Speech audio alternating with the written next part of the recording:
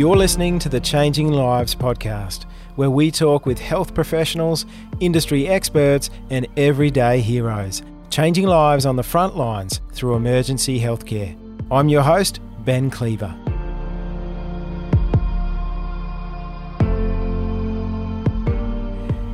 Well, Ricky Smythe, thanks so much for your time today. I'm so excited to have you in today. Thank you. Pleasure. No, it's nice to be here, Ben. What we like to do with Changing Lives podcast is we're really trying to give people that are starting out on their path to a career in paramedics or in the emergency services, that real insight, the real world insight from real world people. And yourself was probably about the best candidate I could think of. Thank you. Mate, that's very kind. You've been over 30 years in the service as a paramedic. And you're now over 20 years as a critical care paramedic. I want to unwrap that, learn about that role. Sure. And also your journey into that role as well, because that started, as I understand, from 15 years of age going into the Royal Australian Navy. Yes, it did. That's right. So I want to hear about that journey, mate. But you've had quite a varied career. You've been a single responder paramedic, interesting role, various station officer in charge roles, again, medic in the Royal Australian Navy. Yeah, that's right. And you're a university lecturer and sessional tutor as well. Is that right? Yep, I've done some of that too, a bit of everything. Yeah. Mate, we sent out a form for you to fill out and before we have guests on the show. And after reading your responses, I was inspired, mate. I was really inspired. You're very kind, Ben. Thank you. Some of your accomplishments that you listed personally, there's probably many more, but you're a humble man, include being the Queensland Paramedic of the Year in 2001. That was like yesterday, right? Yeah, 9/11. Oh, wow. It was the day after that, yeah. Wow. Being a peer support officer for 20 years, which is, as I would understand it, to be a pretty important role. No, it's a great role. Yeah, so I want to unpack that and talk about that and what that entails. Some of your accomplishments too are sort of off-duty ones, like a successful off-duty breech delivery, the resuscitation of your neighbour's twins with your wife. Yes. And speaking of your wife, yes, another great accomplishment, in fact, probably up there, is 38 years of marriage. That's right. Raising a family, despite your career in emergency services, shift work, all of that stuff, and at the Royal Australian Navy as well, out of the home. I don't know how you do it, but I'd love to maybe get some tips also for those Give listening. it a crack. Yeah. Mate, so where did it all start for you? Grew up in Melbourne, Ben, and a friend came to me in year 10 and said that they were joining the Navy. And I said, cracking idea. I wasn't really enjoying school that much, not very academic. And so I ended up going along and doing the recruitment process. He didn't. He chose not to after recruiting me himself, and entered the Navy at 15. Wow. And first time away over to WA as part of their junior recruit sort of program, which was kind of like another 9 months of schooling. But you had to sort of choose some path in the Navy that you might want to choose, yeah? And for some great reason, I chose the medical branch to go into rather than gunnery, because I guess it spoke to me that after I was finished in the Navy, it'd be something that I could explore afterwards.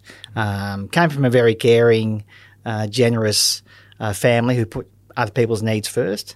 So the medical role fit quite well for me. So way back in 1979 as a 15-year-old. Wow, we could do the calculations now.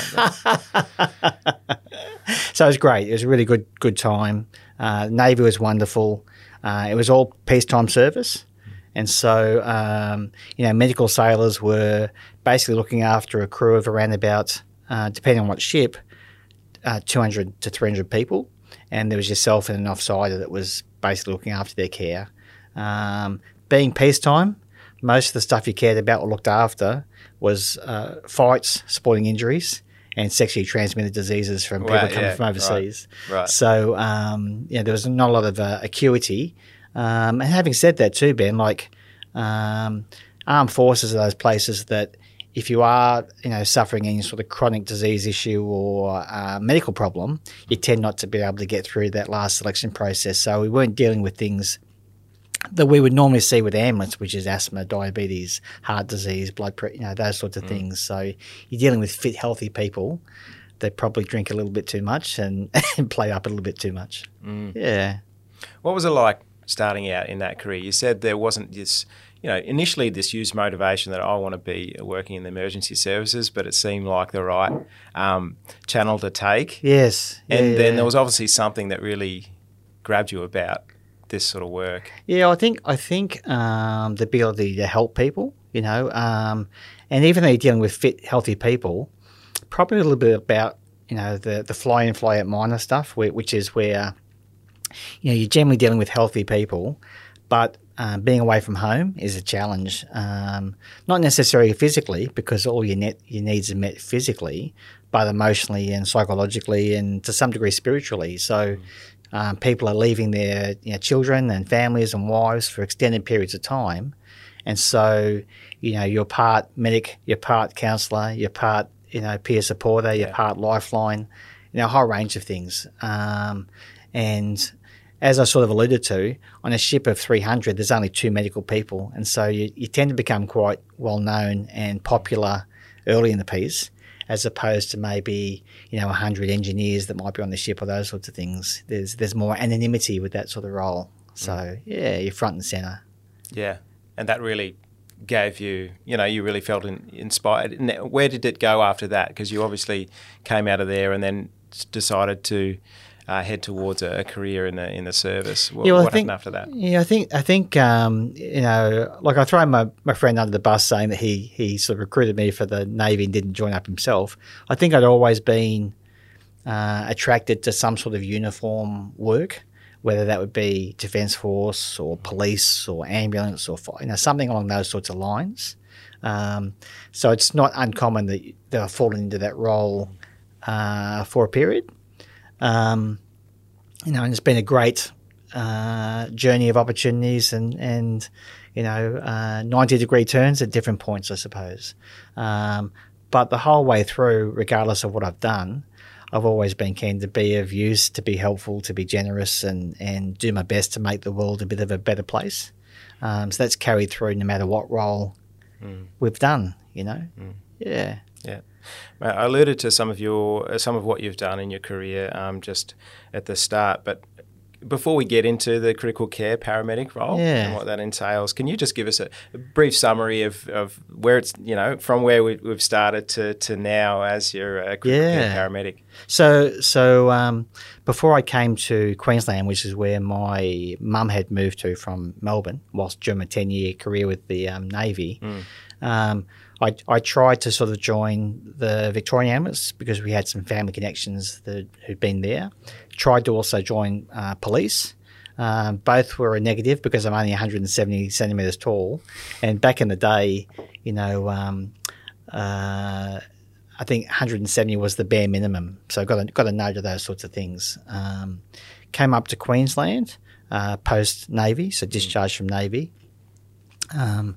Did concreting, so labouring for about 6 months or so. Loved it. Loved the idea of, seeing what you've done that day. However, the downside of it was there aren't a lot of older concreters. And so I knew that, as much as I loved seeing a house pad or a footpath or a driveway, it's not something that was going to be a career for me. And I approached in the day, it was the Queensland Ambulance Transport Brigade, ran a program called the Honorary System, where you could put your credentials forward and then volunteer to come along as a sort of like a third person on a truck and see what the ambulance service was about. Right. So it's a very loose opportunity that was there. And I come in, once a fortnight or once a month to do a shift.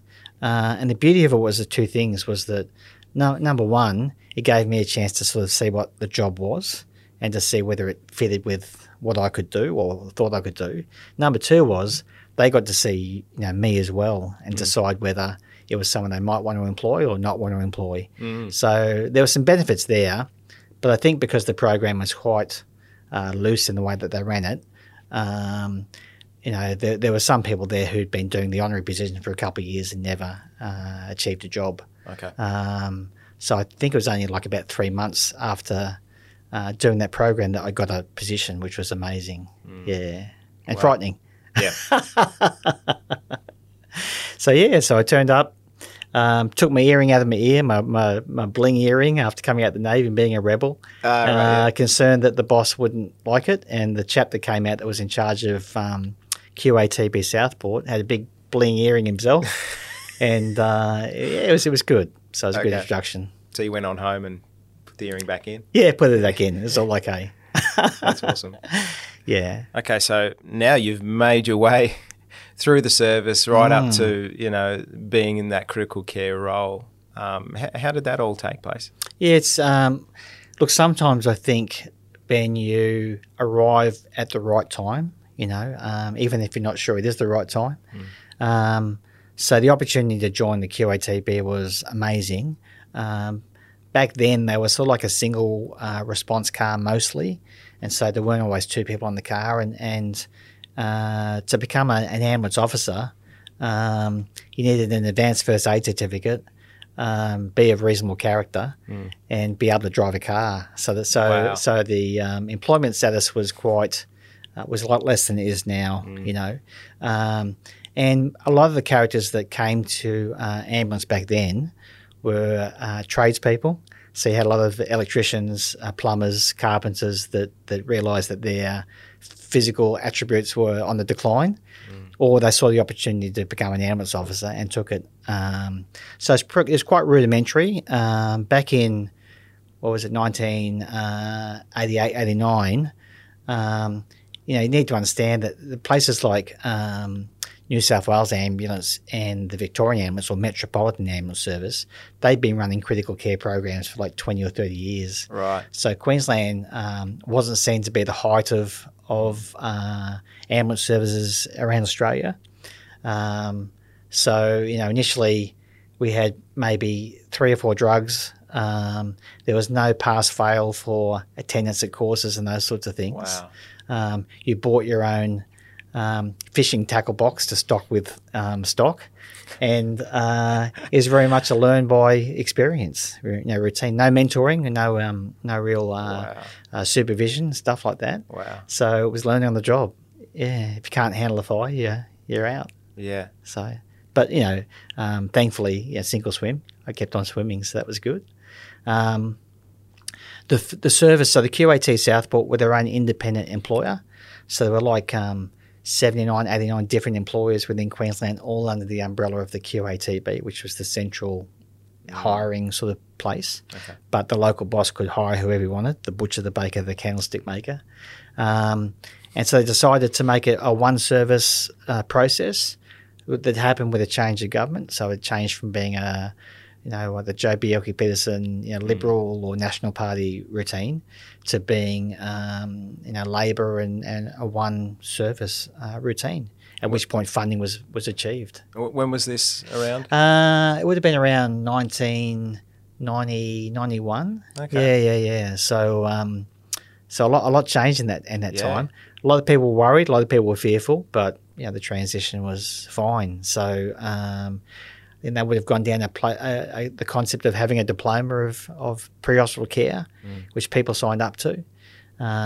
Some were fearful, some were keen, some were ready to go. So it was an amazing transition. So it's great to see the service change to where we are today, because I like to believe that we would be one of the leaders. It's not a competition. Everyone's trying to provide the best care possible.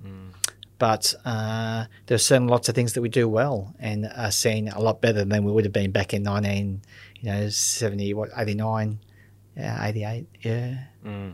Fantastic. So, wow. So, and it just strikes me now, with you were operating as in that critical care role. Yes. And you said you weren't any good at school. No, rubbish. And how have you learnt and grown in your knowledge and skills over that time to operate now as you do? Yeah, well, I think 15, I certainly wasn't academic, more sports related or focused. The continued education in the Navy, and then once I became a medic, I had the opportunity to specialise as well. So I became they call it an environmental medicine unit sailor. So he did occupational health and safety. And our boss, who was a doctor, we actually had two bosses that I experienced during that time. They were incredibly generous with the way that they would talk of the world and where we needed to, how we need to do our report writing and how we need to present ourselves. So I think it's been a constant, upgrading of skills and knowledge along the way, Ben. Look, I think for your students, the important thing is your desire to want to learn and be a lifelong learner. There's a chap at work whose son now flies, or was flying F-18s. He's now doing the jet strike fighter thing, But, year 11 and 12, he had a terrible year, left school with rubbish, OP or ATAR scores, worked in Woolies for a while, and then decided, I'm not going to do this for the rest of my life. And so went back to do some TAFE and schooling stuff and that, and here he is, a fighter pilot and taking selfies of himself in the cockpit of an amazing military aircraft. And without that academic foundation. So, there are many pathways to get where you want to go. Yeah. It's just having the drive and endeavour and passion to keep at it, I think that's the important thing. So, yeah. Now, I look at the, people that come through their undergraduate degree now, or, for instance, I have the opportunity of mentoring, graduates, CCP interns. They all come from a very academic background, and so they've done their high school stuff. They've done the sciences. They've done their 3-year degree. They then do their masters, or advanced diploma. They're very clever. They're a lot more clever than I am at a cellular level and those sorts of things because they have the foundational work. I'm just lucky that I've been able to do this job for a long time and have a lot of experiential work, as well as having done a lot of reading and self-learning, and doing my own degree as well, to keep on learning, I suppose. So so I try and keep at the forefront of things. Now I want to talk about the role in itself, just if you can detail, and it's important to note that as you currently work as a critical care paramedic in Queensland, you're not here representing any organisation. Representing yourself, your views are your own. Let's get that. Let's get that elephant off the room. Yeah, that's right. They're my own views. That's right. Yeah. So, what is the critical care paramedic role? Well, it's morphed from back when it first kicked off, which is around about 1995-ish, when the program was totally new. You were everything. So. The advanced level paramedic, there was quite a large gap between the knowledge base of an intensive care paramedic and an advanced level paramedic. Yep. The skills were a lot more for an intensive care paramedic. And so you were busy for your 10 to 14 hour shift, providing a lot of the cares that the advanced care paramedic now does. So really where we've come in that 25-year period is that your advanced care paramedic now is basically the old school intensive care paramedic back from 1995 with just as many of the skills, knowledge and drugs that we were carrying back in the day, with a couple of minor changes. So the roles evolved. And back in 95, you were kind of like a proceduralist. So you were basically driving from job to job to job, even just providing narcotic pain relief to patients, which the advanced care paramedic didn't have. So it was a real experience to have been at the forefront of those sorts of moments, to now where a CCP is more seen as being a mentor, a clinical leader, a teacher. The role's really transformed a lot. So that's meant that some, intensive care or CCPs have to think about where their role lies, because they're not racing around anymore like they used to do. There's still a single officer response that's there, but there's some more specialisation that's going on with that role. So it's still an important role, just not as highfalutin as it was back in '95 when you were a proceduralist running around the place doing things. So so it's a great role. The other specialist role that people consider these days is a paramedic practitioner. And so that's not necessarily the high acuity stuff. It delves more into the chronic illness, chronic condition stuff, and gives you a whole different range of skills that are probably really applicable around the world. So, there's a couple of different pathways that people can choose these days. So, right. So what does a typical day in the life of Ricky Smythe or a critical care paramedic look like? Yeah, well, I mean, there still are the opportunities to work as a single officer on what they call a pod, like an intensive care or a critical care pod. Their role will look totally different to mine. So, I've had the opportunity to work as a single officer, responder on a pod for around about 8 to 10 years or so. Okay. As I approach the last, chapter of my career, I'm really happy to be on a truck with a partner, mentoring students and being really busy. So there's two different types of things going on there.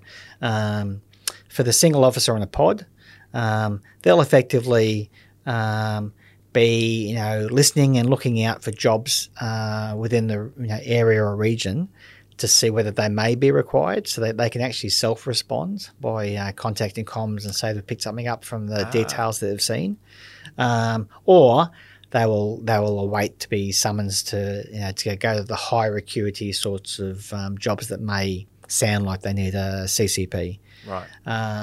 Because we run with like an AMPDS two-tiered system that determines that if the questions are answered a certain way by the bystanders, it'll dictate what's required at the job and whether a CCP may be required. Yeah. The opposite of that is myself on a truck that goes to everything and anything. And so I'm in a position to be in that I'll go to potentially lots of non-acute or possibly low acuity jobs. But that could change with me being responded as a CCP to high acuity work. So what would the Dalai Lama say? The Dalai Lama would say that I'm just a monk. I'm just doing my thing, just being a humble sort of old servant, doing my bit. That's how I see myself now. Was just I really enjoy, tutoring, mentoring, sharing my knowledge, working with a partner, having a good laugh during the day, helping people. And going whichever way they want me to go. So, that's how it is for me towards the end of my career. Right. Still going to high acuity work here and there, but not necessarily on the platform that I'm the guy that you need to send. So, yeah. Well, you've got the right haircut for it, mate. I do.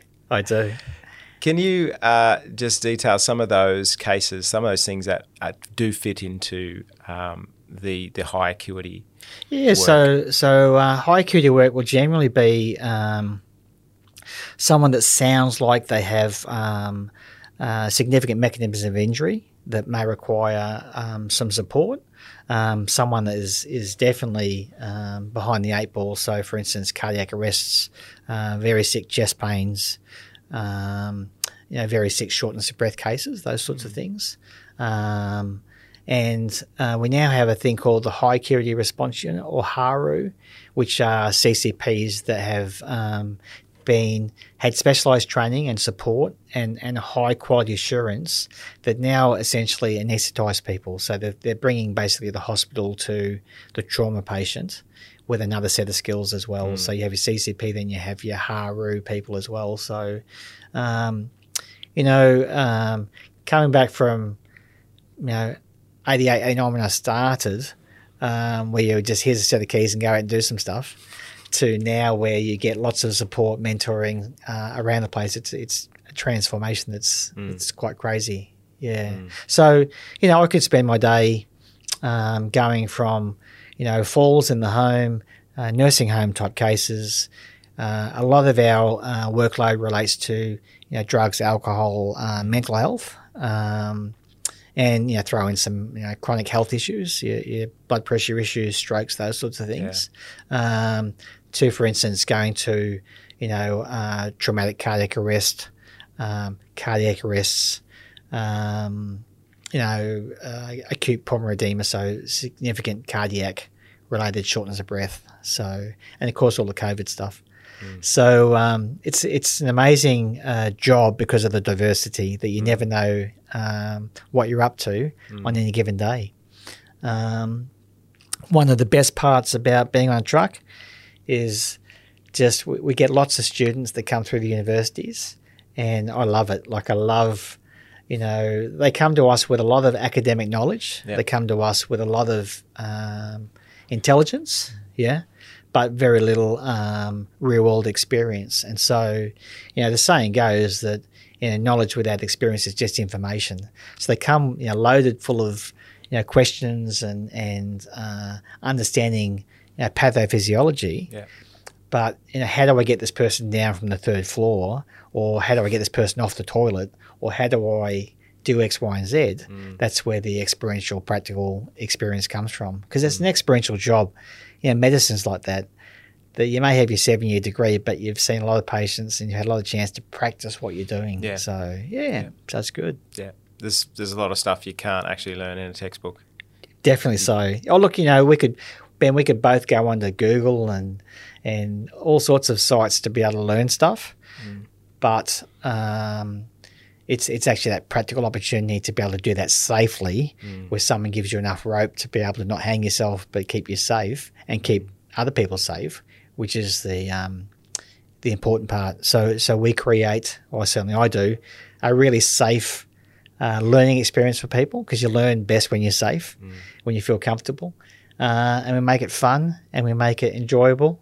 And there are lots of challenges, and they're expected to raise their standard and their performance to a level that both my partner and I are happy with, because they're representing us, and that's why we set such a high standard. Yeah. Just to finish off on the role now, do you have further scope, and are you just going to this situation because you know more or got more experience, but are you allowed to play with more things and deliver other drugs and things like that? How does it differ from some of the advanced care paramedic or? Yeah, so a couple we would carry some advanced airway equipment. Okay. And skills and training that go with that. We also carry a number of different drugs that the advanced care paramedics don't carry. But really, we aren't as grandiose, compared to them as it used to be. And that's a good thing, because it means that the general public can get the best level of care from whoever attends the scene. Wow. I think the challenge now for people, Ben, is that so we used to say that it takes about 5 years to be able to see all the things that you may see as a paramedic, to be able to gain that experience and those sorts of things. I really feel for a graduate to come with 3 years of university study, a lot of information and knowledge, but maybe 18 weeks of practical experience, and they're expected to be a qualified paramedic. So it's not unusual for them to be really anxious about what they're doing on a daily basis, because they just simply haven't seen enough cases. Like under our old diploma system, when the QAS became one and you did a 3-year diploma, you had a supervisor for 3 years. Yeah. You saw maybe 3,000 cases in that time. So you were pretty well experienced by the time you qualified. Now it may be, at the most 18 weeks of clinical placement, which is maybe 300 to 500 patients. So it's really quite limited to what it used to be. And there's not really a lot of considerations to who's on that truck. It's as long as you're qualified, that's the scope of the system. So, Right. if you've just graduated and you're now qualified, I might have just graduated and been qualified, and so the both of us are working together on a truck with Wow. limited experience, as opposed to, when a student comes onto our truck, for instance, at the moment at my station, there's 64 years of ambulance experience on the truck because my partner and I have both done 32 years. Do you know what I mean? So there's not a lot that we haven't seen. There may be something that that we've not seen, but mostly we've been somewhere, done something, and touched something that we're all used to, and it's a solid foundation for students to be able to learn from. Yeah, That's interesting. I mean, with the students that come through the Australian Paramedical College, I know that's one thing we're big on, giving them that early experience, even if it's just volunteering, St John's or event medic sort of work. Yes, but also obviously going through the diploma or the Cert 4, having the workshops, having to do placement, all that sort of stuff before they potentially then get entry into university. Yeah. And a lot of people choose this option because they don't feel like they have the option of going into university, Right. but it actually gives them somewhat of an advantage, we feel, to getting hands-on sooner and getting that experience sooner. Is there any other things that you'd recommend how students can actually get that experience? Well, I guess like we were saying, Ben, we could both learn a lot from YouTube and Google and all those sorts of things, and a 3-year degree. Those are all kind of like the technical things that people can learn and master themselves, because it's the world of adult learning, right?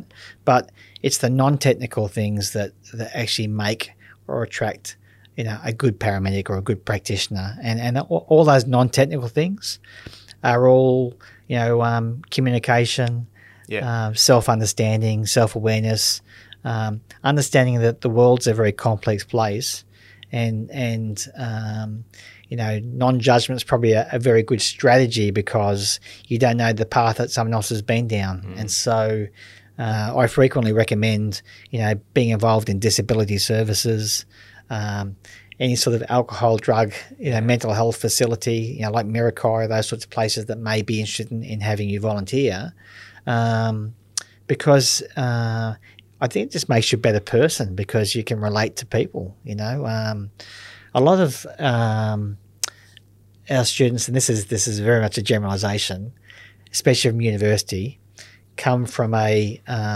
middle to high income background. So they've done okay in life. They come from loving families and those sorts of things.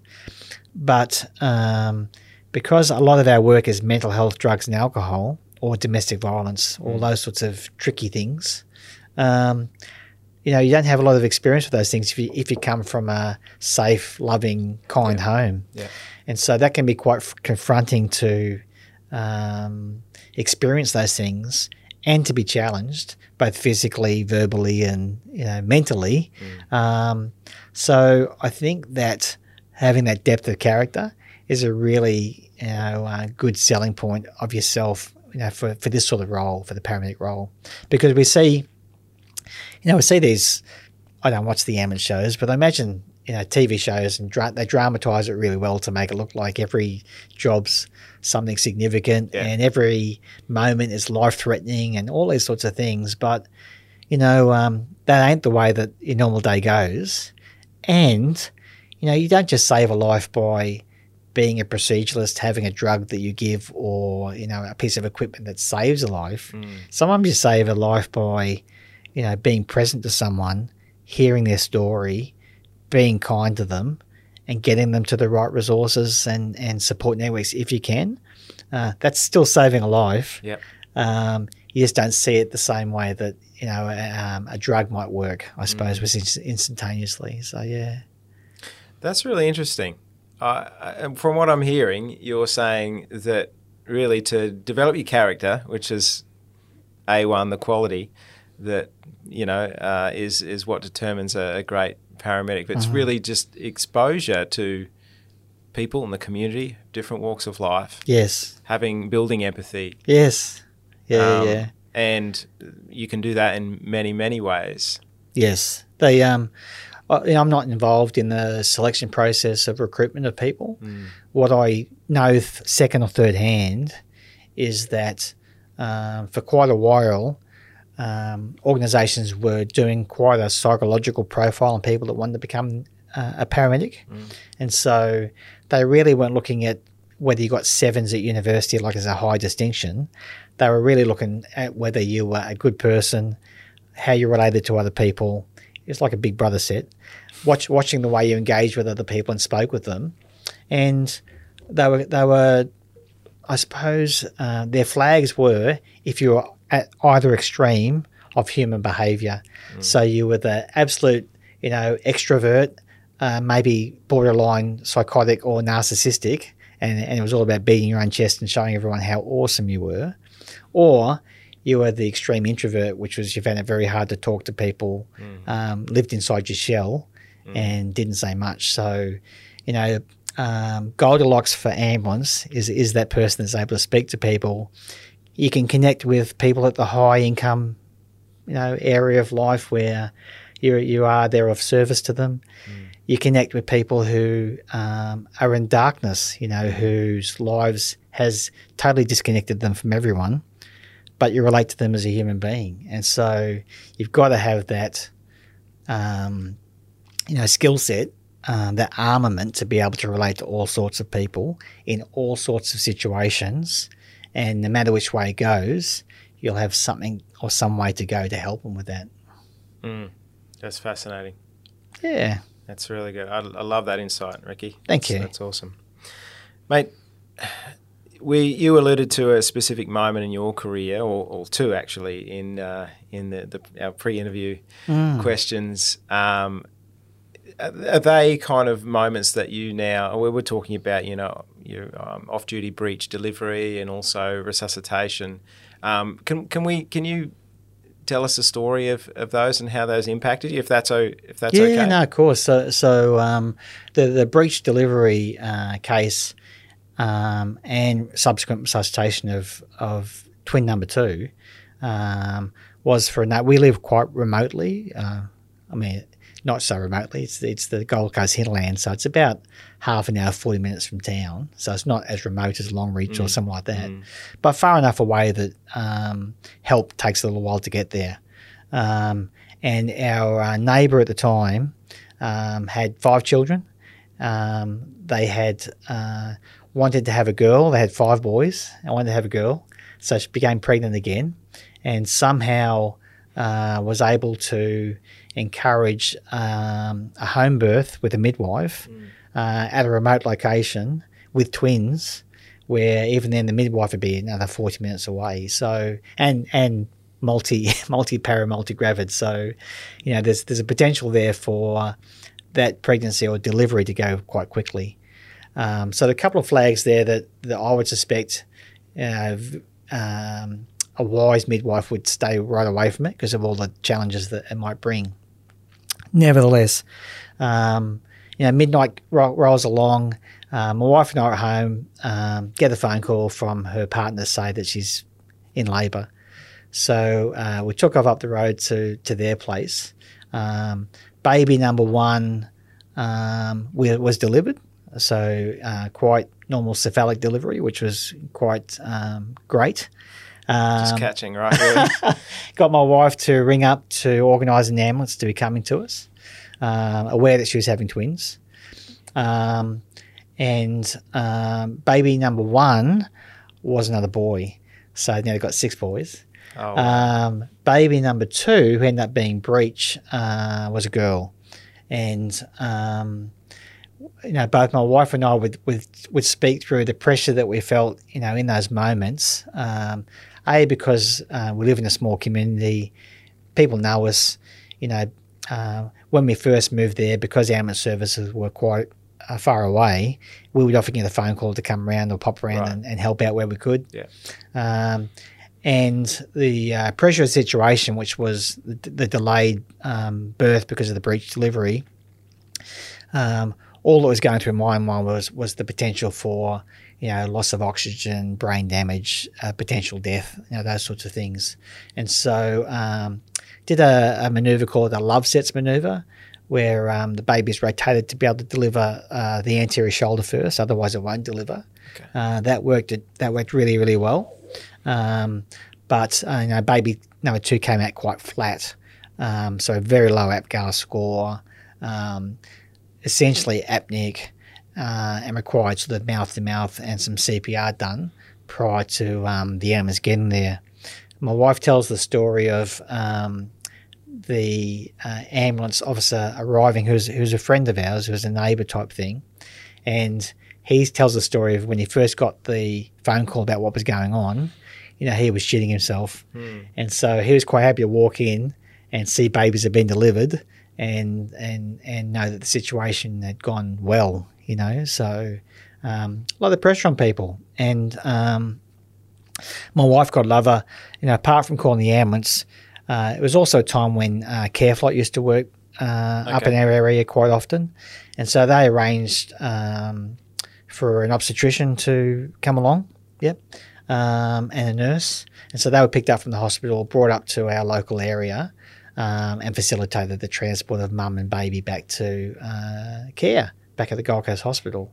So I can just strongly remember, Kim and I getting home after this experience, and just in the moment after it's all done, just in darkness, just crying our eyes out, just overwhelmed by what we'd been involved with, and also not knowing how things would turn out. Because, as I was speaking to a student the other day, paramedics by their very nature are really good, like any emergency service person, of hiding what's going on. Yep. So we have this affront of being in control. It's all good. We've done this before. We mirror, or try to mirror, calm. That's both a strength. So for the people in our care who are watching our care, they go, "Oh, this is awesome. They're amazing," etc., etc. But you don't see what's going inside the head of that person. And so it's actually kryptonite as well. So it's a strength to have this ability to be able to take on anxiety-producing, stressful moments, be very calm in those situations. Yeah. But under the guise of what's going on in your head, you're probably pooping yourself as to what's happening, but you elude a sense of confidence for people to try and bring things down a little bit, So it's definitely kryptonite, because what it means is that two things. As a paramedic, you can feel like bad things only happen to other people, not to us. And number two is, because you spend so much time being strong, it can disconnect you from when you are in trouble, when you do get in the abyss. Because I can recall a case where 2 firemen died. So we went to a business that was on fire.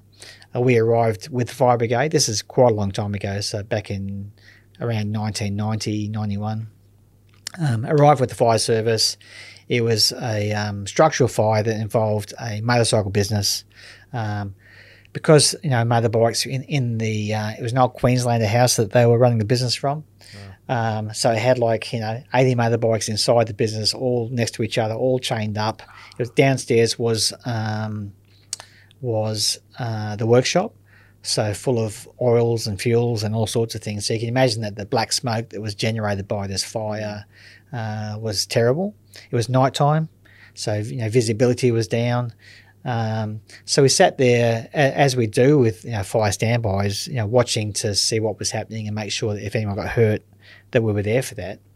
And over that probably about 45-minute period, you could see the level of the fire officers become elevated. And so they realised at some point that 2 of their friends or 2 of their colleagues were missing. And so, from an emergency service point of view, we're used to seeing chaos and anxiety and stress in the people who we go to help. We're not used to seeing it in the people who are there to deliver help. And so watching that level of anxiety and fear build, for the fire officers, was quite terrible. So my partner and I were down there to witness that. And then they eventually found them, both in cardiac arrest or possibly deceased. Helped them to get them out of the building. They weren't too far inside the building. But once again, it's that difficult area, Ben, where you're used to things happening to other people, not to us. And so the death of an emergency service worker or potential harm to them makes paramedics, fire officers, and police officers connect with the delusion that we're not in control and that nothing will ever happen to us. And like Superman with the undies on the outside, we're kind of like bulletproof, but that's not the case. And so those sorts of moments really reinforce how if you're not connected to that vulnerability that we all are, that we could all walk out of here today and be in trouble, you can pretend that you're okay. And that's diabolical from a psychological point of view, which is you're not Superman or Superwoman. Stuff will happen and you'll have to deal with it or not deal with it and then be alone, which is trouble, which is where the disconnect is a problem. Yeah. Let's talk a bit about that now, and your role as a peer support officer, which I understand you've had for 20 odd years. Yeah. And this is really quite a significant topic for people thinking of going into this career. Yes. On the pathway. What does that role look like for you? And is this as a program that's run by the service? Yeah. And I also want to talk a little bit about is there any stigma, or is that stigma breaking between people, on the force that we're in control, we don't break. Yes. And it strikes me that there may be somewhat of a hesitation to say, I need support, I need help. And how's that changed throughout the years that you've been operating in this role? Well, it's amazing because, if you can imagine, back in the older days when you had the tradespeople join the service, men were men. Men did all the doing jobs, so you wouldn't have found women, within the ambulance service, police force, or fire service. There were no girls when I first started. And so it was very blokey. It was very, if you can't handle the fire, get out of the kitchen. And there were very few options to be able to put your head out to say that I'm having a difficult time. You can imagine, Ben, that there are psychological services and support provided internationally, with emergency service organisations. Okay. And that trickled into our service through one of the senior ex-QATB administrative guys that brought that into the service. We were fortunate because our commissioner at the time was a doctor. He was in charge of previously Ipswich Emergency Department. So he's very sensitive to those sorts of issues and helped bring it into the service, which was amazing. What the service was surprised by, so they created a budget to provide this service. I believe that in the first year, the demand was like 3 times what they had expected, And what really hasn't changed in that time was that we think that, the psychological or potential psychological traumas and difficulties that people experience through this job are the things that they see, smell and do on a daily basis. So the potential to deal with death, challenge, confrontation, those things are very real, and to be with people on the worst day of their lives, it is truly there. But what hasn't changed is the demand for psychological support from those services actually relates to the organisational trauma. And so, I remember, coming to the ambulance service thinking, it's a caring organisation. They're going to be lovely people. They want to help people, all that sort of nice, fluffy stuff. And you know what? People come from all sorts of different backgrounds, do it for all sorts of different reasons. So fluffy it wasn't. and you'll meet some people who are amazing and some people who are awful. And it doesn't mean that they can't be good ambulance officers or paramedics. It's just that there are different, people that bring different things to the table. In some ways, all want to help, but organisational trauma or post-traumatic injury can come from, something that you see as part of the job. But if your leader or supervisor or the organisation doesn't support you the way you were expecting it to be supported, that causes its own trauma. So you've already seen something, done something that was pretty yucky. If you're on the receiving end of something bad afterwards, if, for instance, the organisation treats mistakes or problems as being personal, so it's a blaming organisation that says the reason why they went wrong is because you're bad, it's not because of any other systemic issue, that's the trauma that people can experience at times. And, that's not a part of just the Queensland Ambulance Service, that's part of any organisation. You'll meet ex-police officers or fire officers or nurses or doctors that may have been on the receiving end of something, and how they were treated will depend on how they do after that event. Which is, I'm reading a current book called Human Factors in Paramedicine. It involves ergonomics as well, and they're very much the ideology that when things go wrong is to look at a system thing, not just an individual as to what's happened. The slices of the Swiss cheese may have all lined up for whatever reason, and that's where probably the gold is. So, yeah. So system first. It's definitely system first. It's when something goes wrong, it's the opportunity to say, well, what is going on? Where does everything lie? What do we need to be looking at? And you can look at that from a NAPLAN perspective, even with teaching, Ben, which is, NAPLAN, my darling wife's a teacher. NAPLAN was designed so that a teacher would know where the kids fit. It wasn't designed as being able to assess teachers or assess schools or whatever else. It was a tool for teachers to be able to know where kids are and what needs to change to be able to help teach and educate. But it becomes politicised and becomes a tool to be able to use to say good or bad. In the same way, organisations can create tools that they use to try and capture what's going on, and rather than seeing it as, well, this is where we need to spend our energy on our education or training with our people, they can see it as a tool to capture people, for doing the wrong thing or being bad with the way they might do their paperwork or something, But I suppose it gets us back to that whole peer support network thing, which was originally they thought it was about things you see. And so there was at the start, it was all about having these CISD, bringing everyone into a room after a bad thing happened. Everyone has a piece of the puzzle. We all sit around and hold hands and share what's going on, which is great if you like that sort of thing. If you don't like it, it was very bad for people to re-experience the trauma of going through a job. And it's come full circle to being, well, not full circle. It's gone down that path now of that model was okay at the start, but now we deal with individuals. And what's lovely is that, the butcher, the baker, the candlestick maker, the chippy, if you can't handle a fire, get out of the kitchen thing, that's really morphed into something which is modern age. So, when I speak to my ambulance psychologist friends and counsellors, they would say that the new age paramedic actually comes and pays them a visit, not when they're broken, but just for like a welfare check, just to sort of say, how do you think I'm travelling? This is what's going on for me. What do you think? As opposed to, I'm over in the corner straight at the start of the session sucking my thumb and, wanting to hurt myself. And so that's a lovely transition. So it's about well-being, right?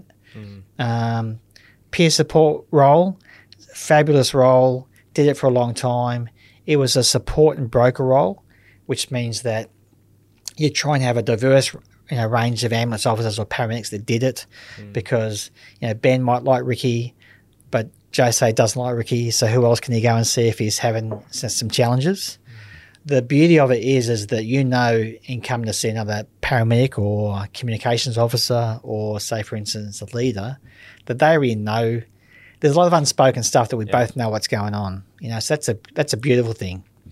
But the kicker is that it's a support and broker situation. So I'm here to acknowledge, understand, listen to what you're experiencing and going through. But my job is to actually broker you off to a counsellor because we're not the psychological professionals. We can't fix things and do things like that. They're the people that they need to be in touch with. So it's a skill that a peer support officer has to learn, which is to understand that support broker, you're not everything for everybody.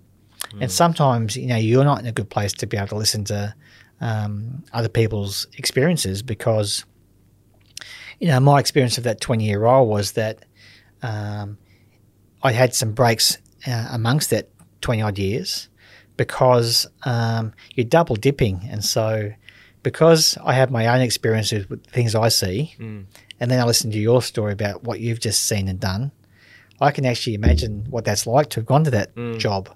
And so I'm not just absorbing my own working week stuff.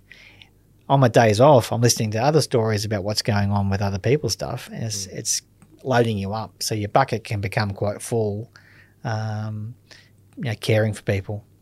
So as part of that role, you would generally once a month meet with a counsellor, either as a group or individually, just to offload whatever's going on or just to make sure you're okay. Yeah, because we're not always very good at knowing where we are in the forest. Yeah. But it sounds like the service as a whole in the industry is sort of maturing in that way that, as you said, when you were first involved, it was kind of...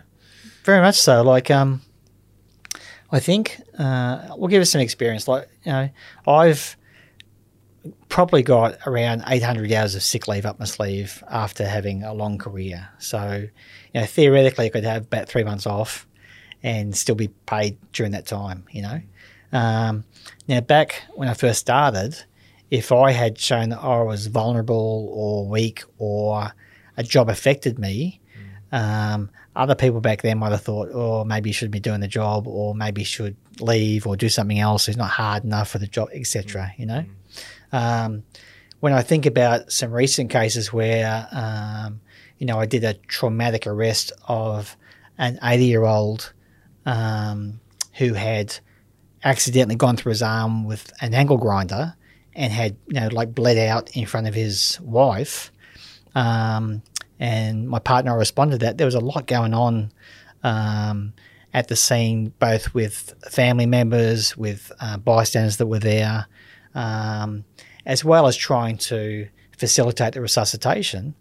And so after that job, I was baked. I was cooked. Like my mind, cognitively, my bandwidth had narrowed to the point where I just spent, the hour doing the job. I then spent some time having to, report write the event so that, because it's going to go to the coroner. So there are medical legal issues with what happens as well. Now, it was halfway through my shift. I knew that being baked halfway through your shift is not a good thing.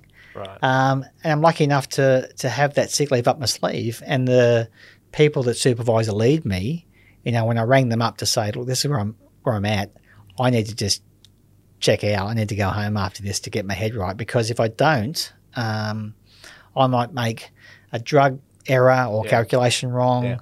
I might go from the, traumatic, cardiac arrest to someone that, I don't know, has a paper cut to their finger that expects me to turn up, with bells and whistles on and happy and smiley and being sorry that we've taken an hour or so to get there.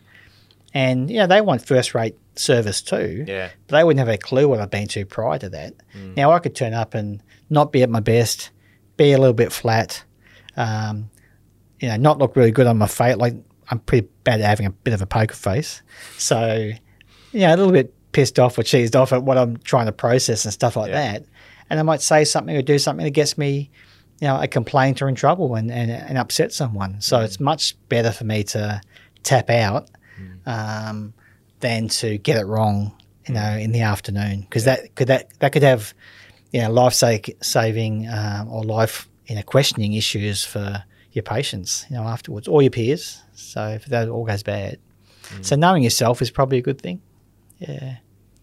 So, Ricky, how does somebody know if they're suited to the role of a paramedic? That's a really good question because, you only know through doing, right? And so you can have this picture in your head and watch some shows on telly that say this is what the job is. But until you feel the real world experience of what it's like, you won't know. And so some of our university, clinical placement students, Ben, most of them come to us after having done a whole year of ambulance, their degree. So they don't get to see what happens on a daily basis until after having done their course for a year. Now, most paramedics would say, gee, it'd be great if early on that degree they could get a ride-along to sort of see whether it's for them or not, so they don't waste a whole year doing something. Having said that, though, nothing's a waste. So even if you've done a year of paramedicine and realise it's not for you, it still takes you somewhere. It's still, wherever it might be. But there will be some people that walk away after their first clinical placement going, nah, I can't do this. Like my wife, who's a teacher, said that, with her cohort of primary school teachers, there are about 350 that started the cohort. After their first placement at a school, they lost about 90 of them. 90 people walked away going, nah, I'm not going to spend all this time becoming a teacher because it's really hard work and it really is taxing and I don't have the skill. You know what I mean? So you reflect on that. So, yeah. So, Ricky, I want to talk about now your greatest thrill about doing what you do, perhaps why you do what you do and the fulfillment and the reward that you get out of it. Now, I did ask this already before our interview, and I just want to allude to or make reference to your answer, and we'll talk about that.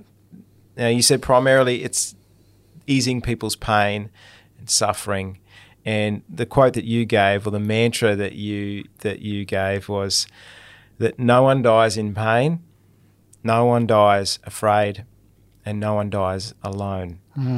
That's deep stuff, but really it's this whole subject of death that you really have to confront and know, and as a paramedic, and it's quite a responsibility, a privilege, but a responsibility to sometimes be there in somebody's final moments. Can you talk a bit about how you go about that? I think you asked before about the qualities of being a paramedic. What sort of skills or characteristics suit you? If you don't like people, this is not the job for you.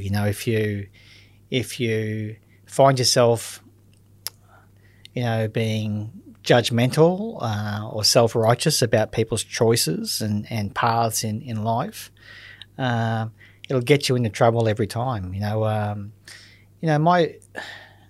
So I try to have a very non-judgmental manner about me to try to understand people's journey. It's very hard in this time-critical, at times, job that we do. But, an example of that would be, my brother, he's like a professor of psychology at ANU, so one of Australia's top universities. Now when he went through a divorce, a separation and family breakdown and divorce, he ended up sleeping in his car for like 12 months, so he's homeless, Now, if you were to speak with him during that dark, challenging time, where there was no light, for him to be able to see which way's out, there's no way you predict where he is, 30-odd years since then, But what was important was as alone and as frightened and as disconnected as he was to have people around him that kept him connected, and that's one of the problems of modern day life for us, especially on the Gold Coast, which is quite a transient place, which is, you're seeing a lot of family breakdown. You're seeing people disconnected, so they have no support network, no one, which is why police and ambulance tend to be the go-to people for everything. And you sort of break down, whether it's small or large, it's our terrain. But, in response to, the mantra Ben. I mean, it's about, acknowledging that, we're all just kind of trying to bring each other home. All of us will have a moment in our lives when something bad happens, and we hope that someone will be around us to be able to ease our being afraid, our being so scared. It's what it is to be human. We're a social species. We hope to be around each other. And through family breakdowns and dysfunction, sometimes everyone in their lives has walked away.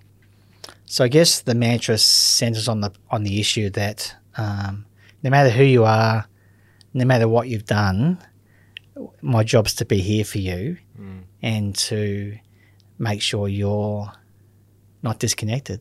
Now whether that involves resuscitation, or whether that involves you thinking about making your pain stop because you're ready to leave the world, because the pain's too much. My job's to make sure you know that there is light, and that, despite how hard this might be, no one's walking away, or we're here, and whatever it takes, we'll do whatever it takes. Often for paramedics, we don't spend a lot of time with people who, die in front of us that we're communicating with one moment, and that ask the question, will I live or die, or what's going to happen to me? It's very rare to experience in that. So a lot of the work we do is to be with bystanders, family members, friends who are going through that chaotic moment, to make sure that they know that everything possible that can be done is being done. And we're treating their loved person as if they're one of ours as well. That nothing's flippant about it. We're engaged in this. So I think with experience, it's not something that I'm sure that they try and teach it with medicine or with paramedicine at university now. But you can't know what it's going to be like until you're actually speaking with someone or working through that, and I guess it's understanding that, there are no right answers. Like sometimes when people, tell me why they're thinking about killing themselves, or why, they're afraid, sometimes the right response is, well, life is fucked. Like really, if I was going through what you would, I actually understand where you're at. But my job is to try and find some solutions to this sort of stuff, in relation to self-harm and those sorts of things. As far as grief and loss, it's to be a conduit to make sure that people know that we're here, we're the foundation. So, when their loved one dies at home or in difficult circumstances, we'll be doing all of the hard things. There's nothing they need to do, say, or act on. We'll look after all that. We've got this. We need to free up to be able to help you with those next few decisions or phone calls, and so more than happy to make phone calls for people, because sometimes, when someone dies and, you're making that phone call to a brother or sister, as the messenger, that can leave a bit of a stain for people. So it's a lot better sometimes if it comes from a third person or a second person that's not family to break bloody shocking news to people, and everyone will react differently. When I left the Navy, the superannuation insurance guy said to the group, okay, I'm going to just dismiss a myth here, okay? It's not if you die, it's when you die. So no one's getting out of here alive. But as human beings, we're constantly never thinking about that. We're hoping it never happens, but we all kind of know it will. Yeah. So no one's really prepared for that moment, So it's tough. And, my experience would say that it doesn't matter whether it's sudden or whether it's, a 99 or 102-year-old, great-grandmother. Grief is grief. Even if it's coming, it's going to be upsetting. And hard. It's funny, isn't it? It's that role that you're in to first of all preserve life. Yes. Right, and keep somebody alive, but also be there because when they're losing life, you Yes. know, and from what you were saying, it's that making a connection with people, Yes. understanding, Yes. empathizing with their, not having necessarily the right answers or the, Yeah. Well, it's difficult because, people can think that we, as human beings, you have control over everything. Well, you don't. You can do your best to fix some situations, but there are certainly some situations you can't fix. But you can make sure that people don't suffer during those moments as best you can, and that they have the support so that they're not experiencing a terrible death. And pain relief is one of those things that will help with that sort of stuff. Something analgesia. Yeah. So, Ricky, what would you say would be one of the best qualities, skills of a great paramedic? I think just a love for human beings, Ben. Because you know what? Sometimes we're really hard to love. Like we can't be, saints. We're going to have our flaws and imperfections. Yeah. But to be open to, the lived experience is really hard. Everyone's doing their best to get through it. Yes, some people are making really bad choices in their lives, Yeah. but no one wants to be making choices that hurt themselves or others. But they are, by their very nature, possibly making those choices. So being okay with trying to do your best to fix whatever you can fix and move through things. I got through 10 years of being in the Navy without a tattoo, which is remarkable because everyone's bloody inked up, Yeah. And both my kids have got tattoos, and they've got quite a few, and much to my wife's and my difficulty when they're going through it. But yeah, I am getting a tattoo, and people get quotes, that mean something to them, yeah. And hopefully it stays. It's not just a fleeting quote that you get. Yeah. So the one that I have on my right arm, is like just a reminder, which is one day's burden is enough for one day. So whenever I'm lucky enough to have like a 40-minute to 1 hour drive home. So I definitely try and keep the slate clean, put the day to an end, and not spend an hour thinking about what I've just been through, but get myself into a good place so that when I'm home, I'm present for Kim or whoever's there. And the other tattoo is like, it's a biblical quote too, which is, here am I, send me. So it just relates to the fact that it's just a reminder that everyone calls you for their own reason. So even though after 32 years, you think you've seen the worst and the easiest and the simplest and that sort of stuff, everyone calls you for their own crisis, and whilst it might not seem like a crisis, in my scale of crises, it's not the 2 firemen who have died or whatever else. It's their own little crisis. And so to try and have a clean slate when you walk in so there's no baggage that stops you from connecting or being with people, that's a challenge, Ben, but because it's a very diverse world. Yeah. But what a gift to be part of something where people want you to come and help them. That's a real privilege. Because you'll see things and do things, and people will invite you into their lives that wouldn't think twice of you walking down the street in a t-shirt or whatever else. Yeah. But now here they're sharing stuff with you that is just extraordinary. And there's that sense, Ricky, too, that when you lighten somebody else's burden or you carry that somehow all your worries and burdens seem to lighten as well. Look, you know what? I frequently say if you don't walk away from your day grateful or blessed with your life, if it doesn't involve crisis, domestic violence, drugs, alcohol, all those sorts of things, you're doing okay. So it is a privilege to witness what other people's lives are like and be able to walk away thinking, geez, I've made some good choices, or I'm lucky, or whatever it might be. But also, so you get this one shot, right? And so you want your life to be meaningful.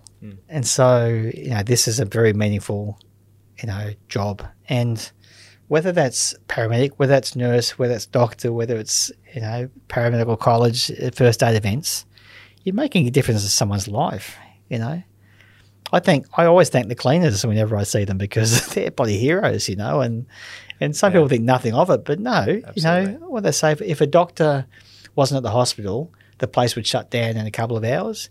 If a nurse wasn't at the hospital, it's shut down within an hour. If a cleaner wasn't at the hospital, it's shut down in 25 minutes. So, Oh, that's great. so you need people doing all sorts of things. Yeah. Now, 38 years of marriage. Yes. Many, if not all, would say that's a success. If you're still sleeping in the same house and you've got kids, Yes. and you've been in the Royal Australian Navy, you've obviously been many decades in paramedicine. How do you do it? What's your secret? Marry a saint, I would say. Marry a Saint Kim. Look, Kim, any relationship that's gone for a long time isn't a success-only journey. You've had moments where you've annoyed each other, where you might lose faith in someone or question who they are or whatever, by their choices. So Kim, God love her, has been through quite the roller coaster ride with me as a 15-year-old that joined the Navy that we met each other.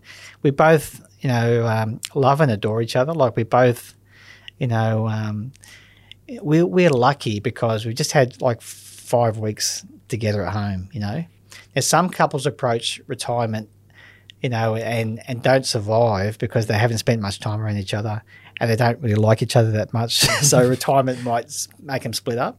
Yeah.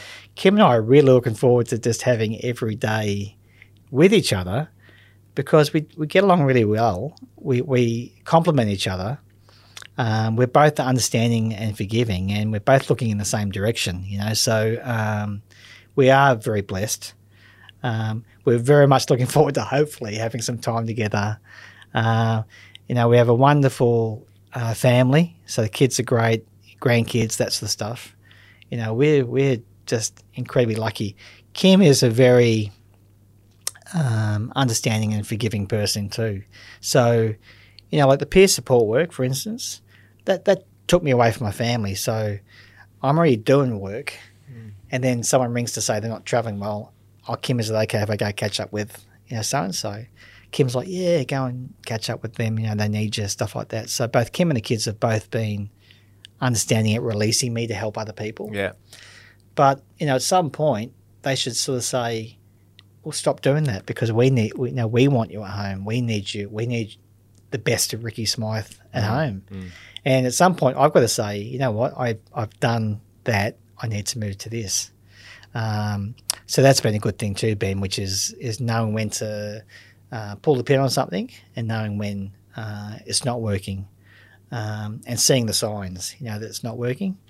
That's a really important thing. So I think, with ambulance, self-awareness is a really important thing, is to know, it'd be very easy to be ego-driven, Yeah. I'm awesome, do all this sorts of work. But you actually have to be really self-aware of how you fit in the system. We work as a team. The best jobs I've been to is where everyone on the team or everyone that's there is working together. There is no ego in the pursuit of helping, a person or a number of people, those sorts of things. Some of the worst jobs I've seen have involved someone that's, ego has arrived and decisions or things are being said that just are toxic, and it's bad for patient care. It's bad for team morale. It's wicked. There's a great science about being in civil. Okay. And a consultant, physician from Scotland, I think, is on a TED talk where he talks about incivility and what it costs. And he said that, if I'm incivil to you at a job, at a case or whatever else, that reduces your ability to think, your cognitive bandwidth by 50%. So your ability to be able to problem solve and work out what's going on and make decisions has just dropped by half. Now, that's dramatic, but here's the other problem is that if someone else is in the room witnessing that, okay, so you've already dropped someone else's problem-solving ability, which is bad. But if someone else is in the room witnessing it, it drops, even though they're not the ones being attacked, their cognitive bandwidth drops by 25%. So all of a sudden, just because someone's being rude, obnoxious, or wanting to be, in charge, your ability to be able to problem solve a situation just dies. Wow. So it's really important to understand that as a leader, isn't it? Or anybody, but in a leadership position particularly. Yes. So incivility can't be tolerated by, by paramedics. Really, we've moved towards, aviation has become safer because they have checklists and language that helps them to avoid that autocratic, narcissistic, I'm the captain of the aircraft thing. Yeah. And there's a thing called CUS, C-U-S, which is, when someone's doing something that's not okay, it's hierarchical. So you start with saying, hey, I'm concerned. Hey, I'm uncomfortable. Hey, this is a safety issue. Step away from the patient, or whatever it might be, or step away from the controls. But you have to have some language, which is what we're working towards, is getting people better language and skills to be able to, work in teams and navigate those potential conflicts. A couple of great books, Peak Performance Under Pressure by Stephen Hearns, who's a consultant helicopter physician. Amazing book. And there's Human Factors in Paramedicine. They all talk about soft skills, hard skills, and how to negotiate good work. Excellent. Should be able to find those by just Google the titles. Google Peak Performance Under Pressure or Human Factors in Paramedicine. They're my last two reads. Fantastic. Being shared with people at the moment. Yeah. And while we're on advice, is there any other advice that you would give to those starting out on the pathway or considering becoming a paramedic or working in the emergency services? Yeah, the job itself tends to attract good people. And so people that want to help and care, that's a good starting point, Not to give up, not to, life is going to have lots of obstacles and challenges and that sort of stuff. It's not what happens to you, it's the way you process what happens to you. It's the way you approach it. So as we alluded to before with my friend whose, son now flies fighter jets, you can start off here, but doesn't mean that you won't end up somewhere else if you've got the passion and the commitment and the drive to do it, I think that's probably sums it up really well, mate. Be open to feedback. The best student clinical placements that we have, and we get a lot of students that come through, people that turn up, that want to learn, that are open to feedback, that are passionate, committed, and keen to do a good job. Some of the occasionally bad experiences relate to people that turn up with a lot of ego.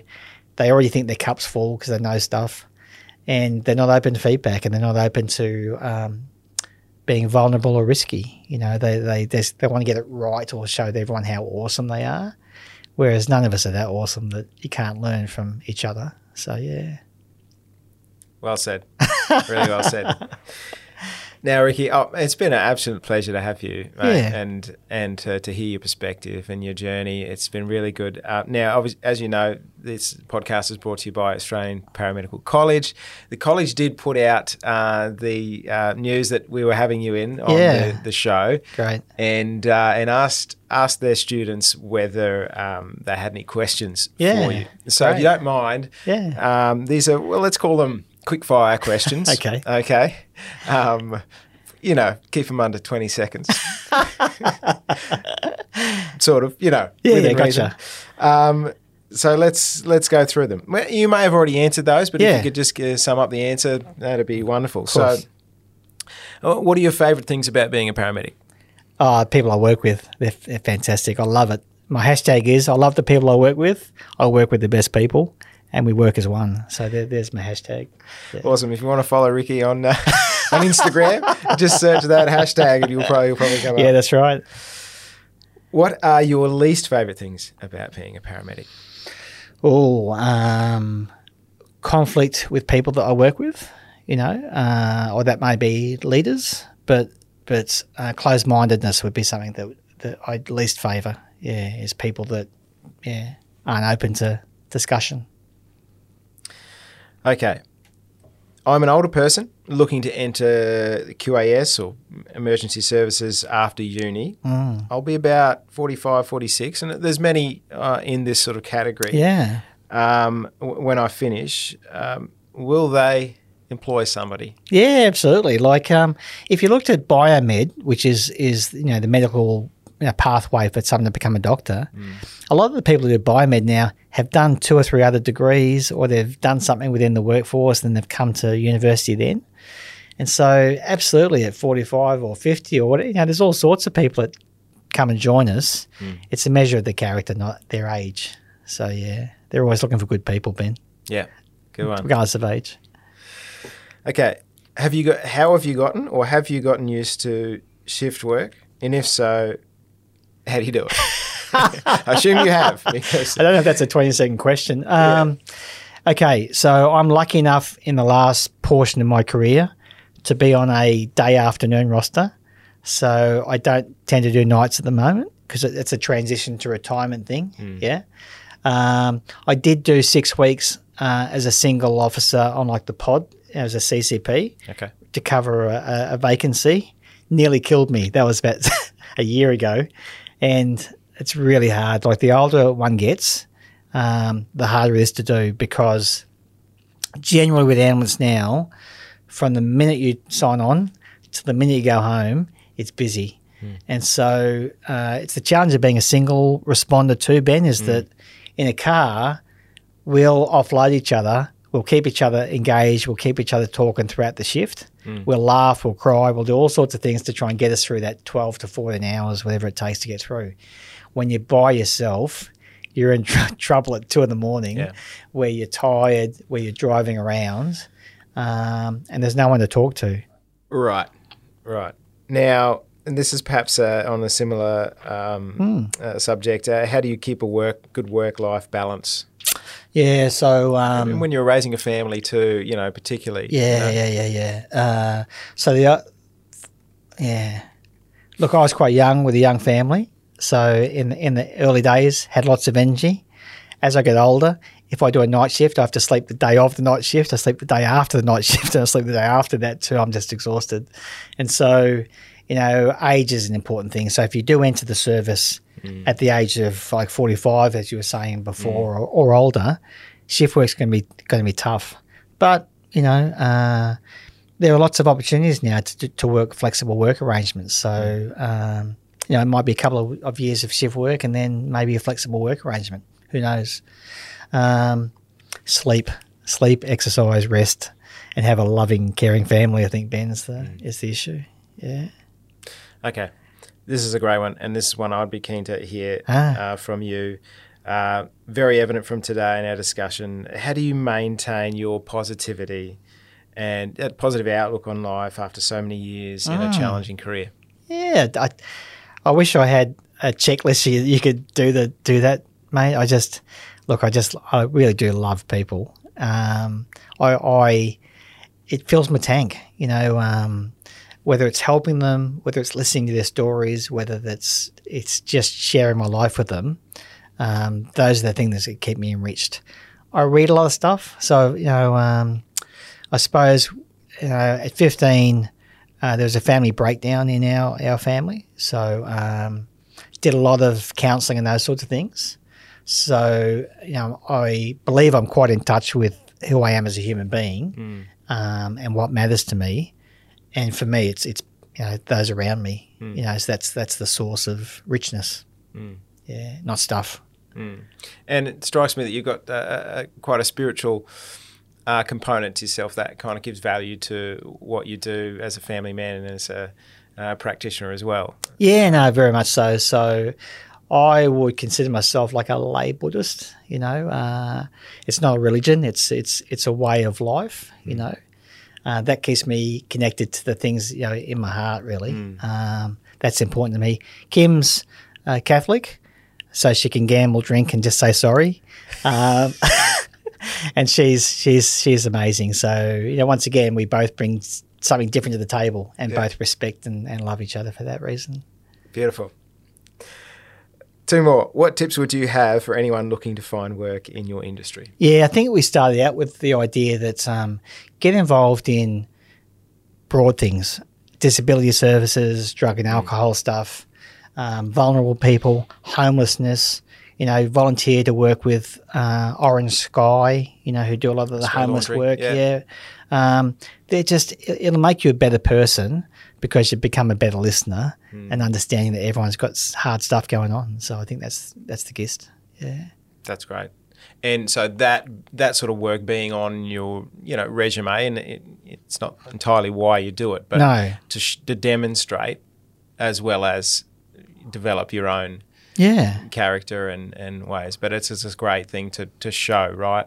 That you have had the initiative to do these things. Well, make you a better person, Ben. Anytime you're exposed to someone else's challenges and stuff, you'll have a look at their life, you'll understand that better, and you'll understand yourself better, so it's a good thing.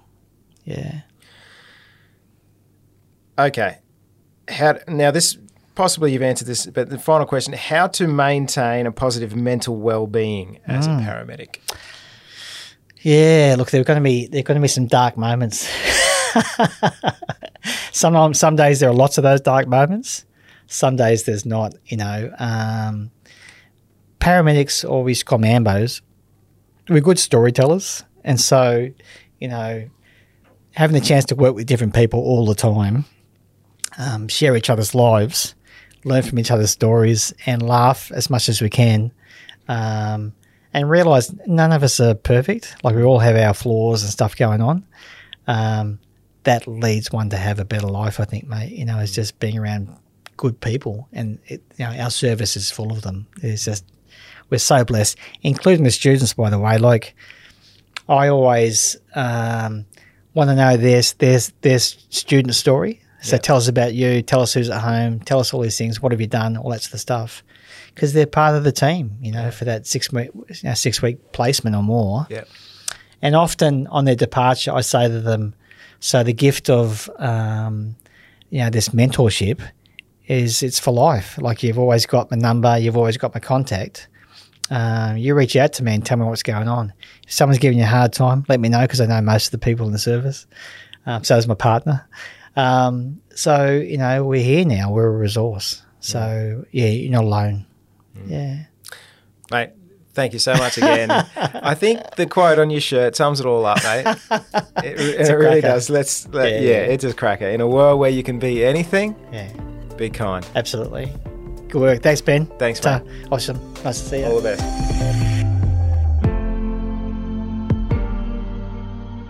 Thanks for listening to another episode of Changing Lives. If you're enjoying the podcast, please consider giving it a 5-star rating, writing a short review, or even sharing it with a friend. And of course, don't forget to subscribe so you don't miss any future episodes.